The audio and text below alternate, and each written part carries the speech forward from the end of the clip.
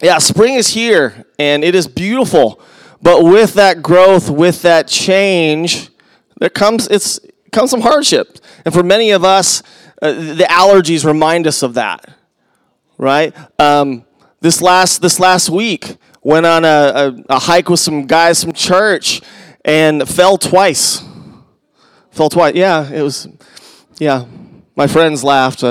Real friends here actually said some sympathy there, right? And every time I go on a hike like that, it's not a good hike unless you go through some difficult things. Like, that's a part of it. You're going to challenge yourself to get to good things this side of heaven, to get to beautiful things. There's a journey. And we talked about that last week.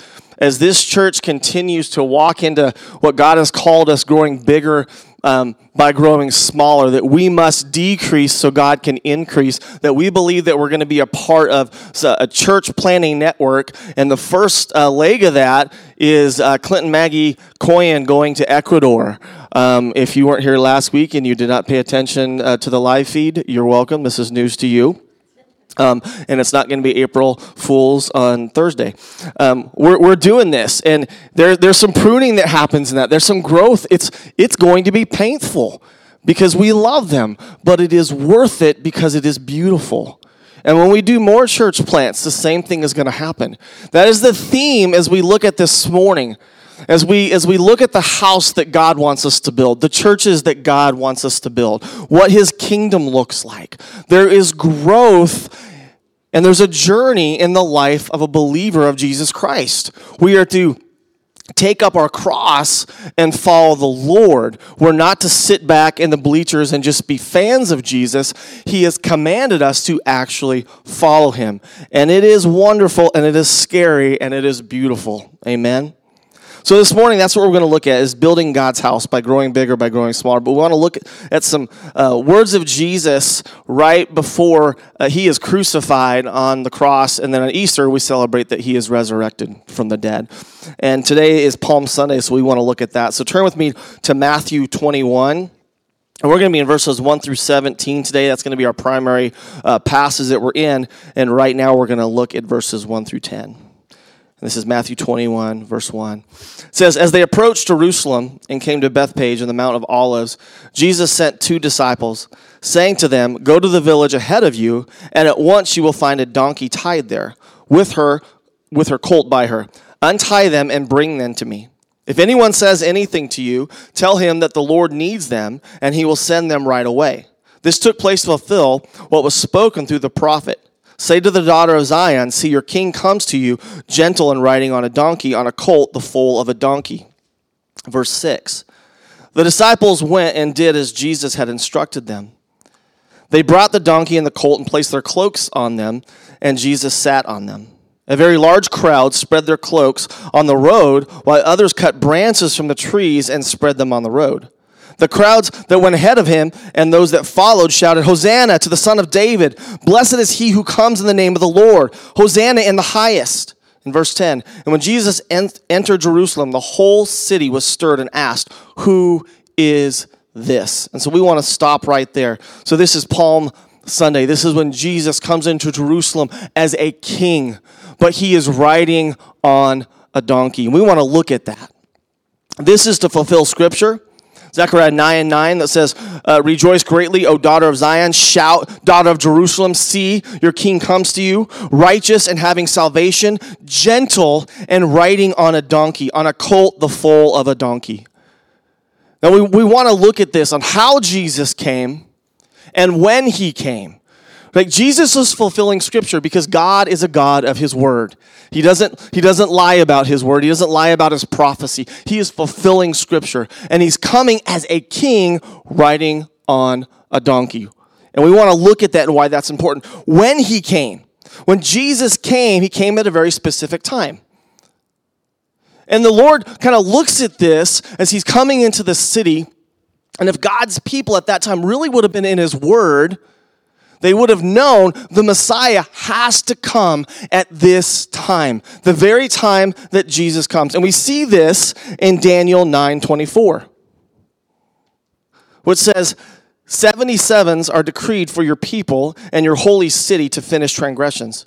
to put an end to sin, to atone for wickedness, to bring an everlasting righteousness, to seal up vision and prophecy, and to anoint the most holy.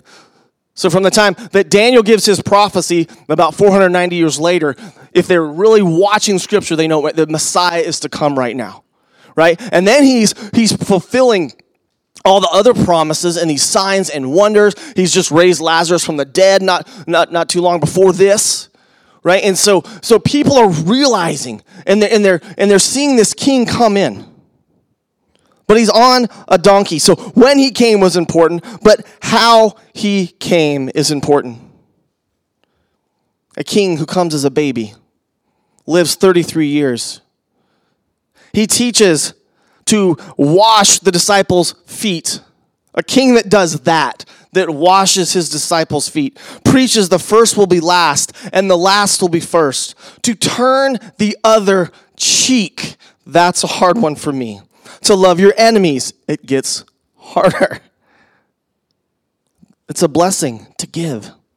To forgive as you have been forgiven. Blessed are the meek. And his big moment is on a donkey. Are we ready for that Jesus?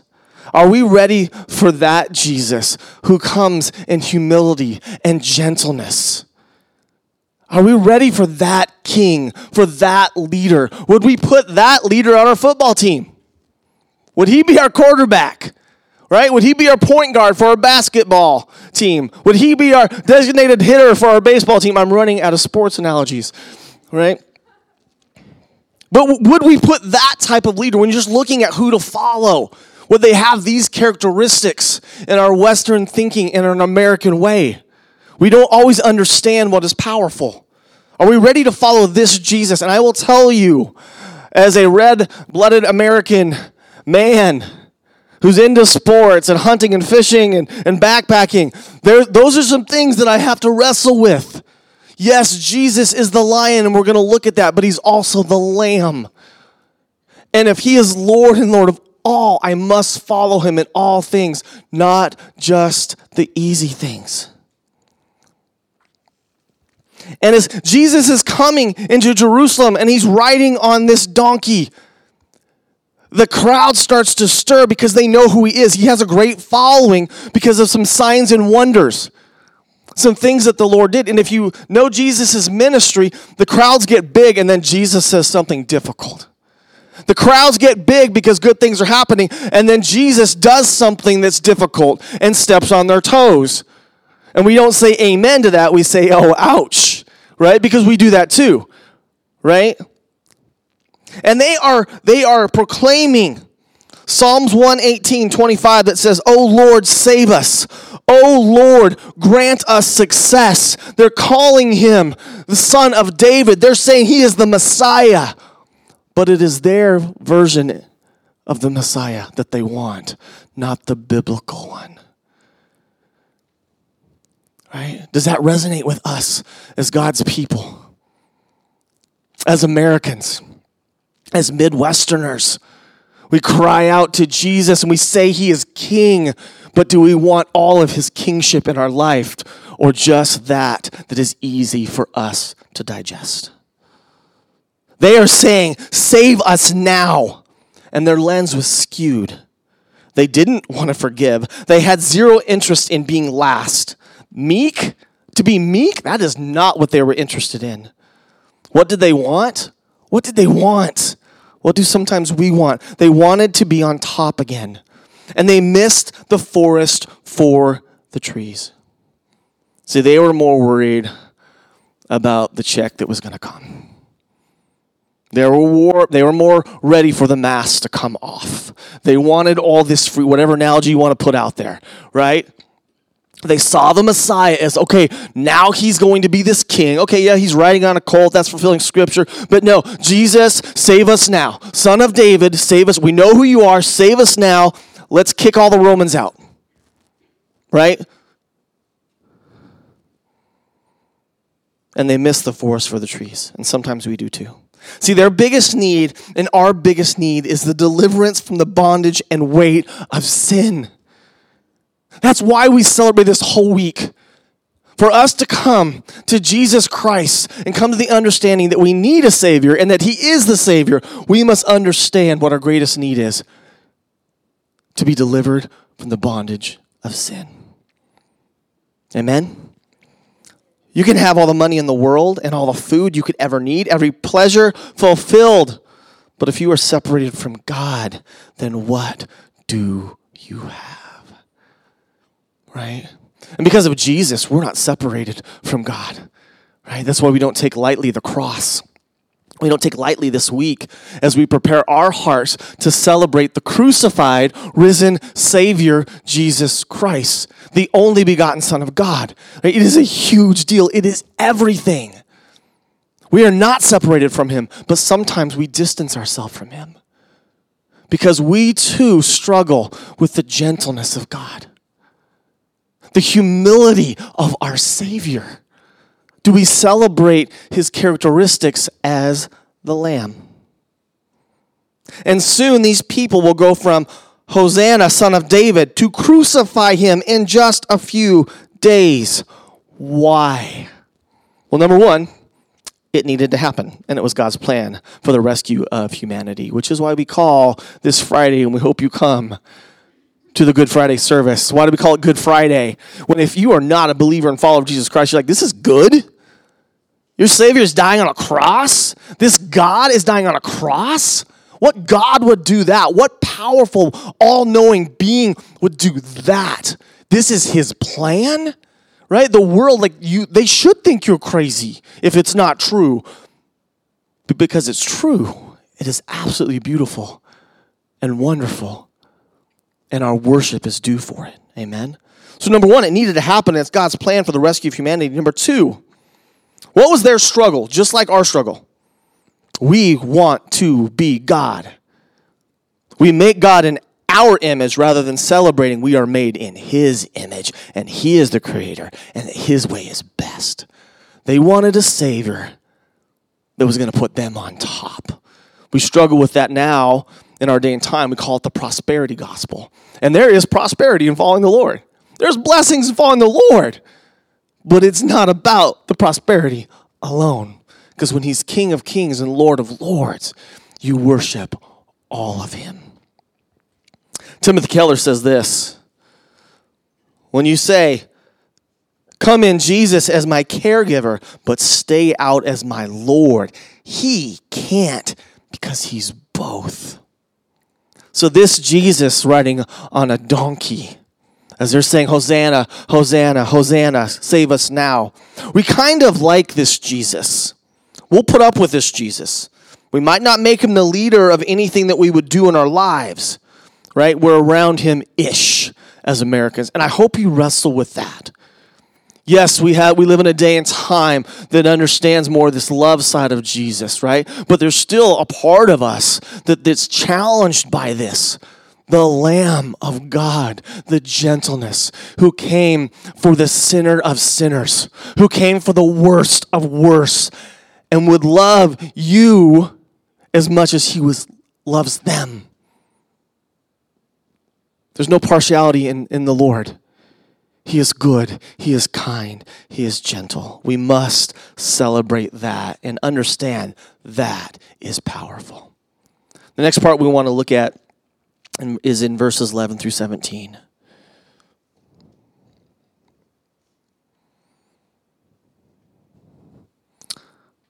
And so Jesus, on Sunday, he goes into the temple. And now we're going to look at what the Gospel of Matthew teaches that we believe happened on Monday.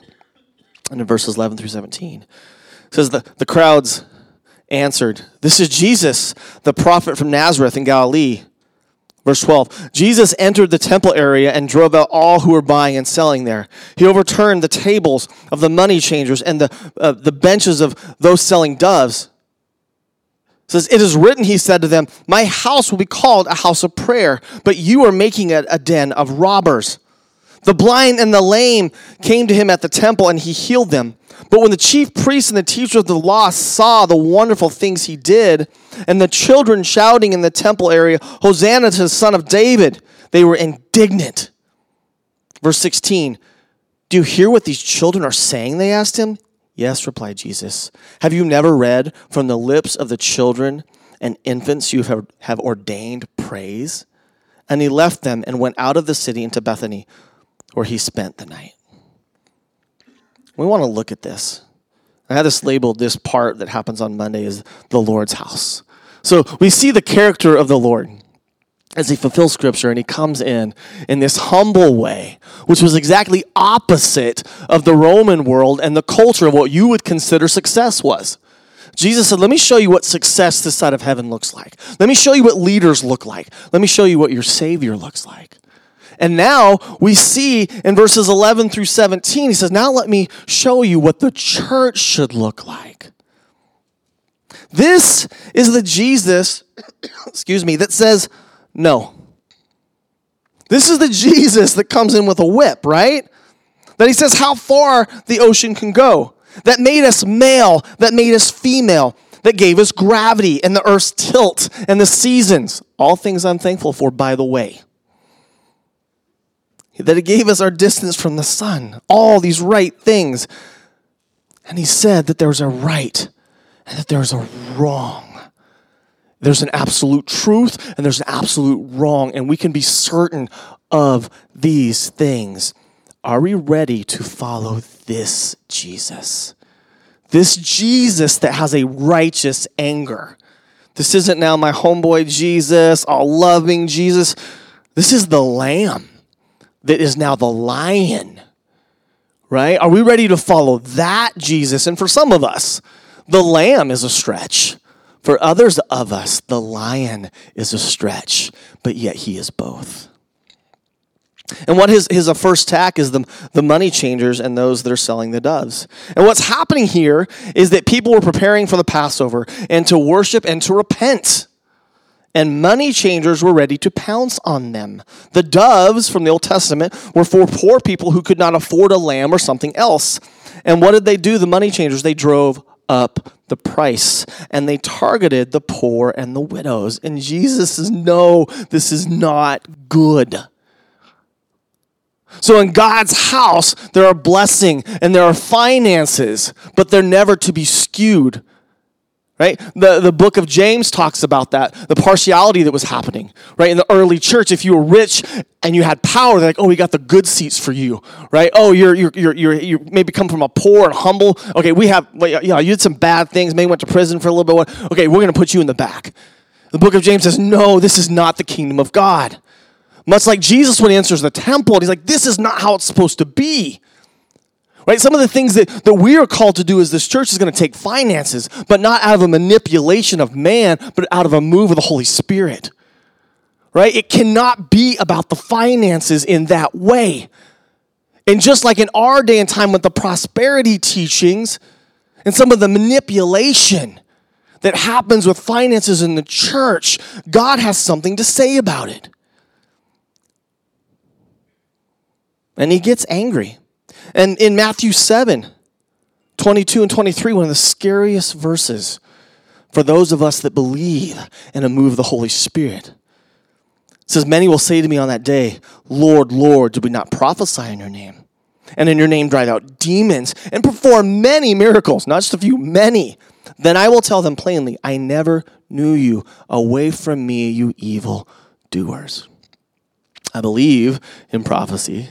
I believe in healing. I believe in casting out demons. Our whole leadership does, right? But by the power and the grace of the gospel of Jesus Christ, not by our manipulation. So what is that verse in Matthew 7, 22 to 23 saying? We can get caught up in the finances and the prosperity and even in the power. And we forget that Satan has a market in those things too, which is why everything must go through the lens of the gospel of Jesus Christ. And one of the litmus to that and what we should be about, it's why we do our Friday night worship sets. It's why we want our house churches to be praying for each other. Because Jesus says, my house will be a house of prayer. Because if they're not coming for prayer, then they're coming for the wrong things. And we need to be reminded of that, church. We are in a day and time. And Clint and I know this as pastors. Our elders know this. Man, we will get email after email after email after email from church marketing businesses or ministry marketing businesses telling us how to do church better. And it always is about marketing and looking for that target, right? And I believe God works through some of those things, but we have to be careful in those things because it must be by the power of God, not by the power of man. And what is Jesus talking about there? He's talking about Isaiah 56:7. And this is a prophecy that says, "These I will bring to my holy mountain and give them joy in my house of prayer. Their burnt offerings and sacrifices will be accepted on my altar, for my house will be called a house of prayer for all nations." Right? It's beautiful when you look at the Old Testament and you see the gospel in the Old Testament. But also we get to see the heart of the Father. So when we come together, whether it be here, whether it be in your home, whether it be in your neighborhood, what is the essence of what you're about? To celebrate the gospel of Jesus Christ, right? To not just lightly go past the fact that you were once lost and dead, but now you are saved and alive, right? If I saw a dead person raised right now, I think I wouldn't be quiet about it, right?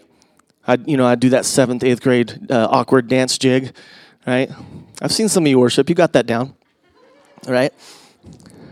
Right? We'd be excited about it. So that always needs to be about it, which is why we're always excited about salvation. Every movement of the Holy Spirit is to point lost to Jesus. It's not the only way the Lord does it, but when we see God move in our prosperity, whether it be gifts of the Holy Spirit or our finances, we're always more excited about people being saved than those things. And those things are a tool to see people become saved and to equip the church. And prayer. See, there's one offering God cares most about. And Psalms 51:17 talks about it. This is from King David. "The sacrifices of God are broken spirit and a broken and contrite heart. O God, you will not despise." It's the beauty that every sinner comes to. As they go, "I have nothing to offer you, Lord, but my worship. I have nothing to offer you, Lord, but my repentance." And when you realize that we're all at that altar that way, there's no exceptions. And may we never, no matter what the Lord does in our life, the greatness, the beauty, the fruit, may we never forget that truth. C.S. Lewis says it this way: "It is in the process of being worshiped that God communicates his presence to men. And at the cross, we will worship the Lord." So we must be careful when our church worship and our church structure, I'm talking about the kingdom of God, not just Emmaus, we must be careful when it becomes something else. Even from our worship, we want it to sound good, right? But what matters more than anything is the heart behind it. We want teaching to be good, right? We do, right? But be careful, right? Because we always say things, "Oh man, that teaching really inspired me. That worship really inspired me." But be careful with teaching that never rattles you or challenges you. And Jesus goes in the temple and he has some harsh words. And then Tuesday, the Lord has a sermon. So we go from some Sunday to Monday and now Tuesday. And the Lord is on a journey. And the Lord gives a sermon. Jesus teaches two important sermons. One on the Sermon on the Mount. We're going to look at that from Matthew 5. And then another one to religious leaders of his time. And if we are honest, both will cut us to the bone. We have many religious leaders in here. And what we mean by that is that we're following Jesus. He's put us in leadership. And we should pay attention.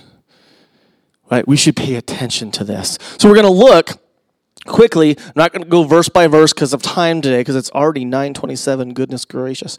We're going to look at Matthew 23 and Matthew 5, the Sermon on the Mount, and then the sermon to the religious leaders. Okay, we're going to look at the comparisons of this. If Jesus gives us great teachings, it's one of his last words that he gives to us.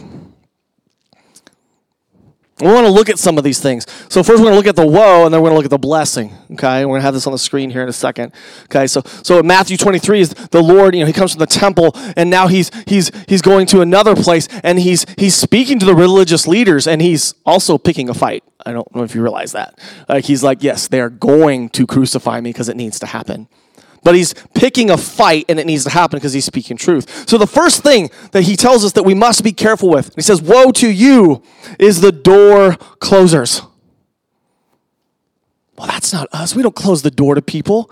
If our message is God hates you, rather than God so loved you that he gave you his son so that you could repent and know him, right? Do we see the difference in that message when we're trying to have the world be saved before they're saved?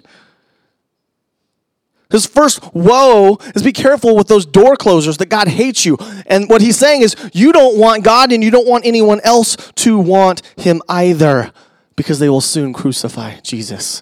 Right? Their intentions aren't good. Right? They don't realize what they're doing. They just want to get rid of the Messiah because he has more favor than them.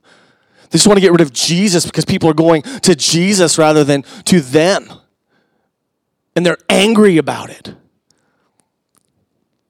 What are the blessings that we see in the Sermon on the Mount in Matthew 5? Blessed are the poor in spirit. Right? Isn't it so opposite? We get back with that lion and that lamb. We go to that lamb and it says, blessed are you that are poor in spirit. That will not sell t-shirts, my friends. But we got to be careful with that, right? Blessed are the poor in spirit. And what do we believe this means? So the poor in spirit actually need a Savior. They realize there's something off in this world that we live in. No matter what great things that we see or do, I don't care who you marry, I don't care how many kids you have, I don't care what's in your bank account. At some point, if you don't start saying, we need God more, then there's a problem. That's what Jesus is saying. Because those that were on the top of the food chain was like, man, there's nothing wrong with all these bad things. Yeah, there's a few bad things happening, but it's all good. But the poor in spirit, so we need a Savior. And depending on how they view things is how they view Jesus. And what is in their inheritance? The kingdom of God. See, God came for the sick. God came for those that need a Savior.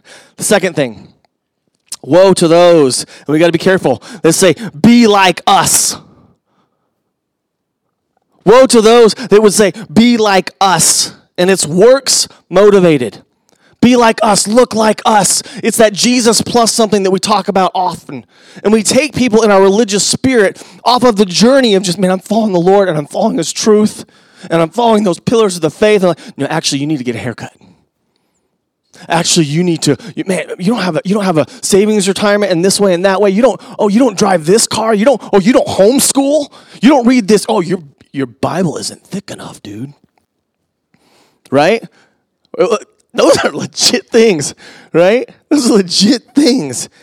And it teaches people to be like us rather than to be like Jesus. We can't build a house on that. The contrary to that in the Sermon on the Mount, there's a blessing is those that mourn, for they will be comforted. Because Jesus is all you need. People will struggle with their faith. It's called discipleship. And what are we to do? Man, here's Jesus.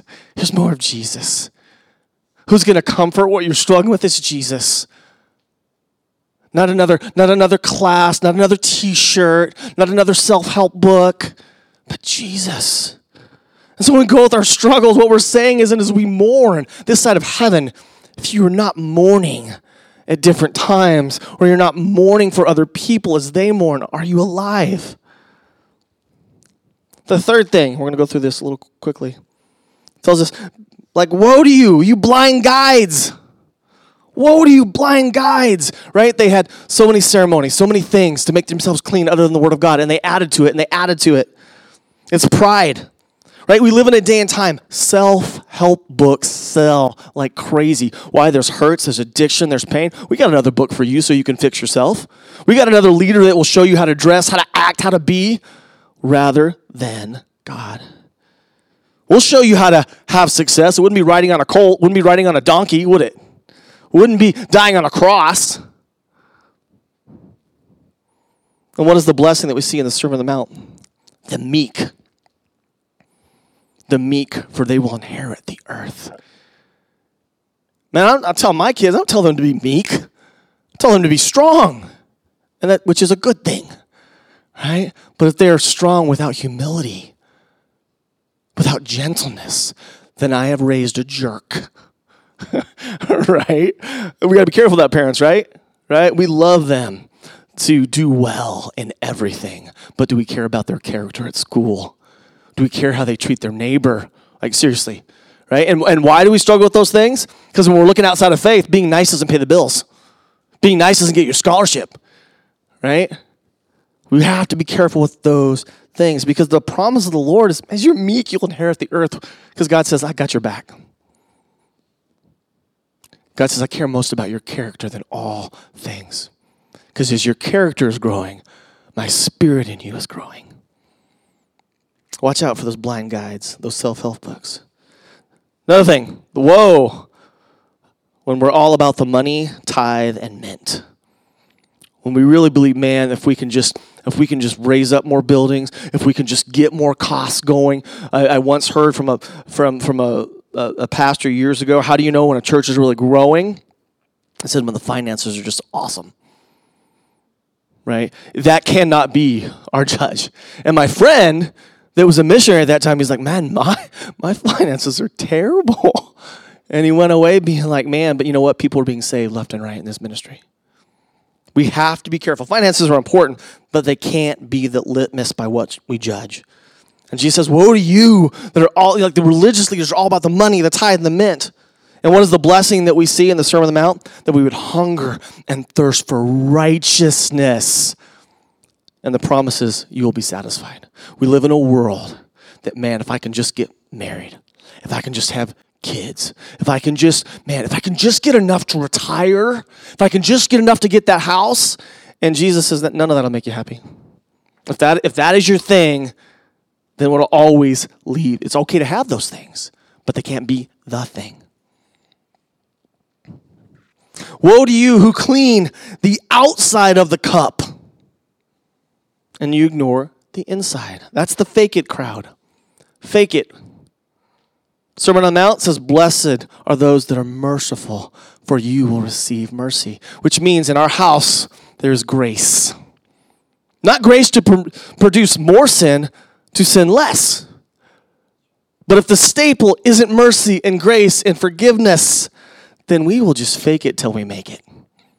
Right? It's one of the things that church struggles with. Like just put on your best Sunday suit, right? It's not what you wear another day, right? And there was a day and time when that was honoring to generations, but we realized we don't do that as much because we realized we were just faking it, right? It wasn't honoring God. It was to look better. Just be careful with that because mercy should be your standard. The next woe to you is, and Jesus said these were whitewashed tombs. And especially in this day and time, as Jewish people coming from all over the world for Passover, they had these tombs, they had these relics, and they would whitewash them to make them look better than what they were, much like cleaning the outside of the cup. And Jesus says, man, you whitewashed tombs, again, you look so good on the outside, but an inside. Yes, he says there's some lawlessness, and you point people to death. And we see people like the church struggling pointing people to death in two ways. Number one, not a zeal for God's house. You know what I'm talking about? It's all from the intellectual standpoint and none from the spirit and fire standpoint. Like we're not excited that the King of Kings came down on earth to die on the cross for us and rose again on the third day and he's coming back. We're like, we just say that very monotone, right? So that's one way that we point people to death. And then in the church right now, one of the things we struggle with is pointing people to more sin. In the Sermon on the Mount, we see, blessed are those who are pure in heart, for they will see God. Blessed are the peacemakers, for they will be called sons of God. Right? You as a Christ follower and us in this church, do we walk in that way? Are we the peacemakers? Again, do I care with my kids, that analogy, do I care more about what their GPA is or that they have a good heart? I'll just be honest, sometimes I care. Oh, you were a jerk today? Oh, but what was your grades? Right? Can I get an amen, like a struggle? And the last one as we close. says, woe to you who killed the prophets of old. And you're getting ready to do it again. And why did they kill the prophets of old? Why did they kill the prophets of old? Because Jesus was giving, or the Lord in the Old Testament was giving a warning of sin, like repent. Like the church always is, like, and no one likes the guy that tells you to repent until you need him. And as the church, we must never be afraid to be the lion that says, yeah, that's sin. We're going to say it in love. We're going to say it in kindness. But yeah, we need to repent. You walk in this way, it's going to destroy you. You kill this sacredness that God has made. Yeah, that's heretic teaching. No, we're not going to go with that. And what does Jesus say in the Sermon on the Mount? This is blessed. Blessed are those who are persecuted. And he puts a bow on it. Right? For theirs is the kingdom of God, just like the poor in spirit. So when we look at this and we close, we must look and take a full gulp and a full glass of who Jesus is. And there's so much to grow in, so much to learn in of who the Lord is. We're not going to get it all today. Like, I learned everything that Jesus is today in 35 minutes. But if we get the understanding as we follow the Lord, he is our Lord and he is our Savior. From the gentleness of Jesus on Palm Sunday, and man, as Americans, as Westerners, man, we have to take that in and say, I need to be more like Christ. I need to walk in forgiveness and humility and gentleness. And it is a strength to say I'm sorry rather than being pig-headed and just say, oh, I'm not, no. We're just going to leave that. They need to know they're wrong. Right? They have to know. No. There's a time and place for that. But what about the gentleness? Like Jesus is walking in on Palm Sunday riding on a colt, knowing that these same people that are saying, Hosanna, Hosanna, Hosanna, Son of David, he knows, like, I know what you're going to do here soon. This is the same Jesus that's on a cross that says, Lord, forgive them, for they don't know what they're doing. And he doesn't just ask us, he commands us to walk in the same way. Are we ready to follow that Jesus? And then as we grow, are we ready to follow the Jesus that goes in the temple and has a righteous anger? He's not nice about it. For those of us that want to always be Mr. Rogers, right? And just like Care Bears, Google it, right? Whatever it would be that you're just like, oh, just always sunshine, always. No, it's not. Not if we're going to walk in a righteous way, because he's also the lion. As we look on the Sermon on the Mount and the sermon to the Pharisees, we must go amen and ouch, for we are both. We don't celebrate the poor in spirit, the meek, the gentle, the persecuted. We don't want to be persecuted, right? We don't want to be persecuted so much we'll make false persecution, just to say that we were. Amen? Right? As we close, 2 questions. Number 1, do you follow the Lamb? Do you follow the Lamb? And that's that Jesus that forgives people. That Jesus that intentionally, radically came for your worst enemy. And that cuts to the bone for me. That Jesus that wants you to forgive that person that you've declared in our movements, well, they're toxic, so I'll forgive them, but I'll never have anything to do with them, although they're repenting and want to reconcile. Like, no, they're toxic, right? Do you follow the Lamb? Do you follow the Lamb? The second question, do you follow the Lion who would tell us to rise up and proclaim his good news? If you guys could stand with me, we're going to close. And I encourage you to worship. There's elements of the communion in the back. We have that every week as we celebrate the Lord's body that was given for us and his blood. As this week comes, and this is what in many in the church we call Holy Week, as we just prepare hearts, because we believe that the Lord is going to do amazing things this week, not just here, but all over the world. So we want to pray for salvation for people, for our people that we'd follow the Lord, that we'd grow in that, and for community, but all around the world. There would also be people that would love to pray with you as you are challenged with, do I follow the Lord as he is the Lion and the Lamb? Do I see my Lord and my Savior? Father, Lord God, we just worship you today and the time we have. Such a time as this have you called your church and you've risen us up, not to be comfortable, not to stay silent, but also not to walk in arrogance and pride and the flesh. We are to walk by the power of the Holy Spirit as the lion and the lamb, for we are your hands and your feet this side of heaven. You've said that your church is your chosen body to spread and be the gospel. So God, would we do it? This is not a time to be comfortable. This is not a time to be safe. This is not a time to hold back love or forgiveness or righteousness or repentance. For the time is here. The time is now, and we see it. And Father, would your church just say, yes, Lord, send me. That is our anthem today as we worship our risen Savior. In Jesus' name, amen.